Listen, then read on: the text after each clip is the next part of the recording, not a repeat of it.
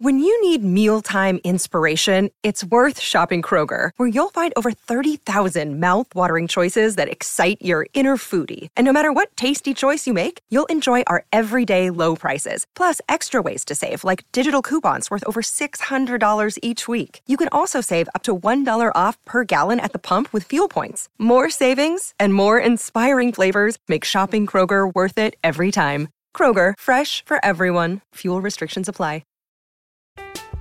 I'm Alex Rodriguez. And I'm Jason Kelly. From Bloomberg, this is The Deal. Each week, you'll hear us in conversation with business icons. This show will explore deal-making across sports, media, and entertainment. That is a harsh lesson in business. Sports is not as simple as bringing a bunch of big names together. I didn't want to do another stomp you out speech. It opened up so many more doors. The show is called The Deal. Listen to The Deal. Listen to The Deal on Spotify.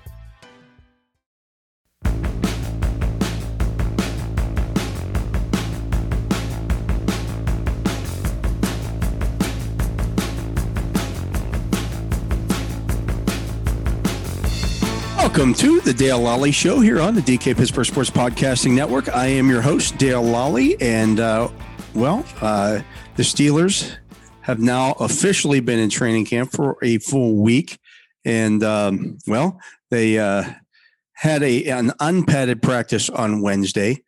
That would be they of course had their first practice last Wednesday, but after a spirited practice session on Tuesday, Mike Tomlin deciding to ease up a little bit on the guys. They'll be back in pads again tomorrow, I'd expect. And the reason for that was a lot of today's practice was built on working on passing drills. And as we mentioned, in some previous shows, the passing game had been struggling a little bit. Mitch Trubisky, Kenny Pickett, Mason Rudolph, not exactly looking super sharp. Of course, Rudolph had looked the best of the group thus far. That kind of changed a little bit on Wednesday.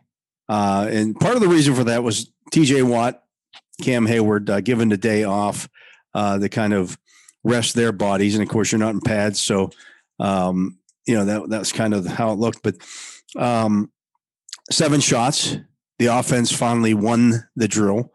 They won 4-3. And the rundown was this, it was interesting because Trubisky got 3 chances.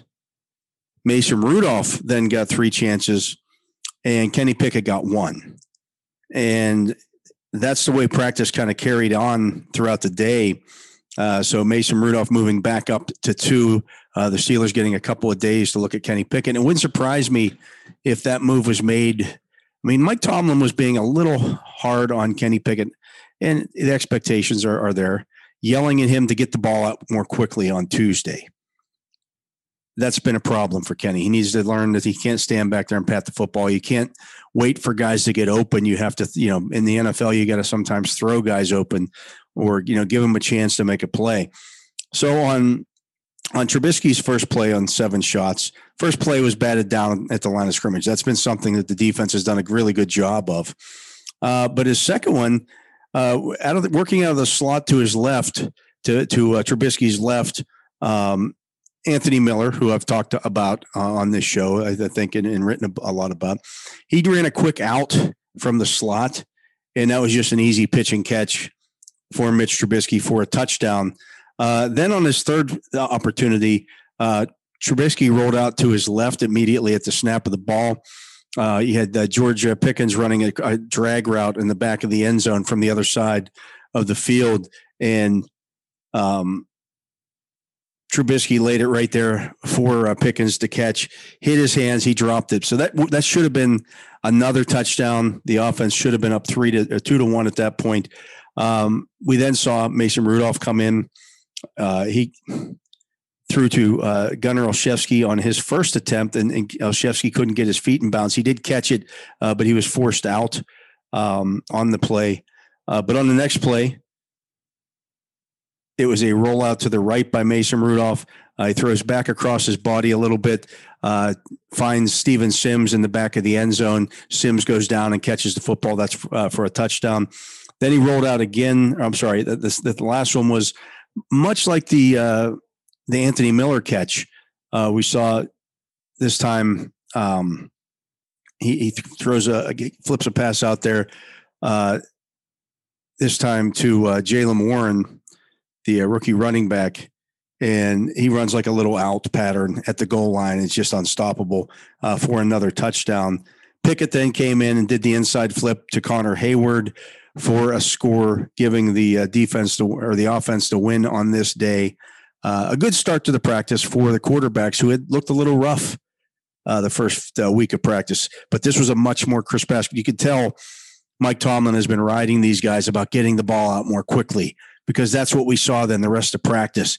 And that kind of built up to a 2-minute offense drill to end the practice. And the situation was they had to go 53 yards.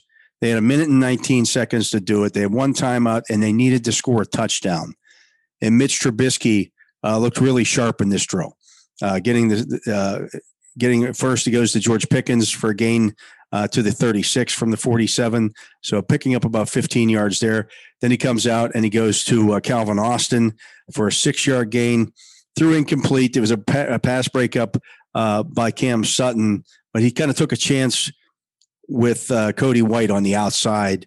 Again, the clock was running there after the pass to Austin. So you take a shot there. It's either incomplete or it was going to be a catch along the sidelines. Sutton breaks it up. It's incomplete. That's fine. He then goes to Benny Snell for a 2-yard gain. Snell gets out of bounds to convert the first down. Then it was back to Calvin Austin again. That's a pass, catch and run on a pass about 10 yards down the field. Austin takes it, gets down to the 6. He threw incomplete then again to Cody White on first down. But then on the final play, he rolls to his left, throws back across his body to the middle of the field and finds George Pickens there. And the ball was threaded in there really nicely. I had a really good angle on that one. And it's kind of like you're watching it and you go, uh-oh, that might get broken up or intercepted. Trubisky sneaks it through and just gets enough on it going across his body to a touchdown for George Pickens. Then it was time for Mason Rudolph. He got the team down inside the 10, but ran out of time, had completions to Steven Sims, Gunnar Olszewski, Kevin Rader. Then it was Anthony McFarland to get him down inside the 10, but then ran out of time. That's been the one thing, these guys, as I mentioned yesterday, are working with a lot of new players out there. So I'm not going to get too overly concerned about the quarterbacks looking good, looking bad, but they did look better today. And that's what you wanted to see. You wanted to see the quarterbacks look just a little bit better than they did yesterday. And today they looked a lot better than they had in the previous week. You're listening to the Dale Lally Show here on the DK's Pittsburgh Sports Podcast Network. I'm going to take a break. We'll be back with more right after this.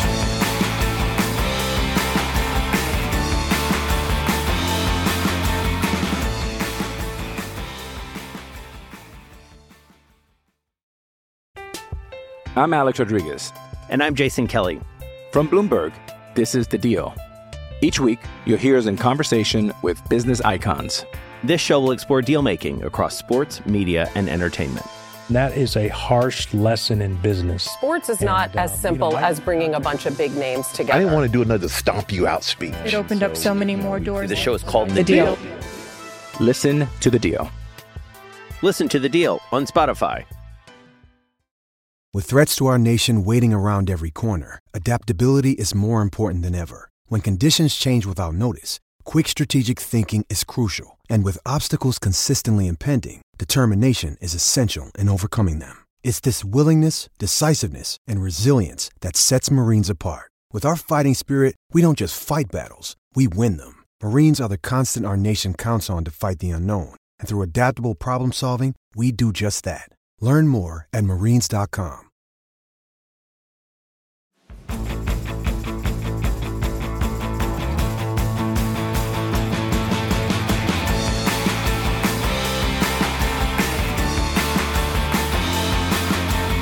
Welcome back. I'm Dale Lally. This is the Dale Lally Show on the DK Pittsburgh Sports Podcast Network. And I had the opportunity to speak to Teryl Austin, the Steelers defensive coordinator, on Wednesday. And I had a nice long conversation with him. covered a lot of ground. But, you know, I think the thing that was kind of interesting about this is you know, he was asked about the situation at inside linebacker. And we've seen some guys rotating in there. We've seen, it's been Robert Spillane, it's been Miles Jack, and it's been Devin Bush kind of rotating in there. And he said, Robert Spillane has put himself in the conversation, but as we walk into the season, we're thinking that it's going to be Jack and Bush as the starters. He said, you know, they'll continue to see how that unfolds. He said, but if we were trotting them out there today, it would be Jack and Bush with Spillane in there as a close third. It helps to have all those guys be able to step in there and work and not have any drop off if somebody does get hurt. So, you know, I think they're really trying to use Robert Spillane to push Devin Bush. And I'll be honest with you, I think Devin Bush has had a pretty solid camp thus far. Now, obviously, there hasn't been a ton of hitting, just a couple of days worth, but he looks fluid in coverage. He's closing on the things quickly. He's diagnosing quickly. So, you know, I think fans, if they can get over what happened last year, and it was bad last year, there's no ifs, ands, or buts about it. I mean, he just was not a very good football player last year. And he would tell you that he struggled quite a bit last year. But if he can get back to some kind of form that he had in his rookie season, in the first part of his second season, this defense can be pretty good. And I really think it is going to be pretty good. It might be one of the best defenses in the league. We'll see. Because, you know, I know the offense has struggled, but a big reason because for their struggles, you know, the offense, you could look at it and say, well, the offense was pretty good on Wednesday because, well, they rested TJ Watt and Cam Hayward. And that opened things up for more time for the quarterbacks to pass. Maybe that's part of it.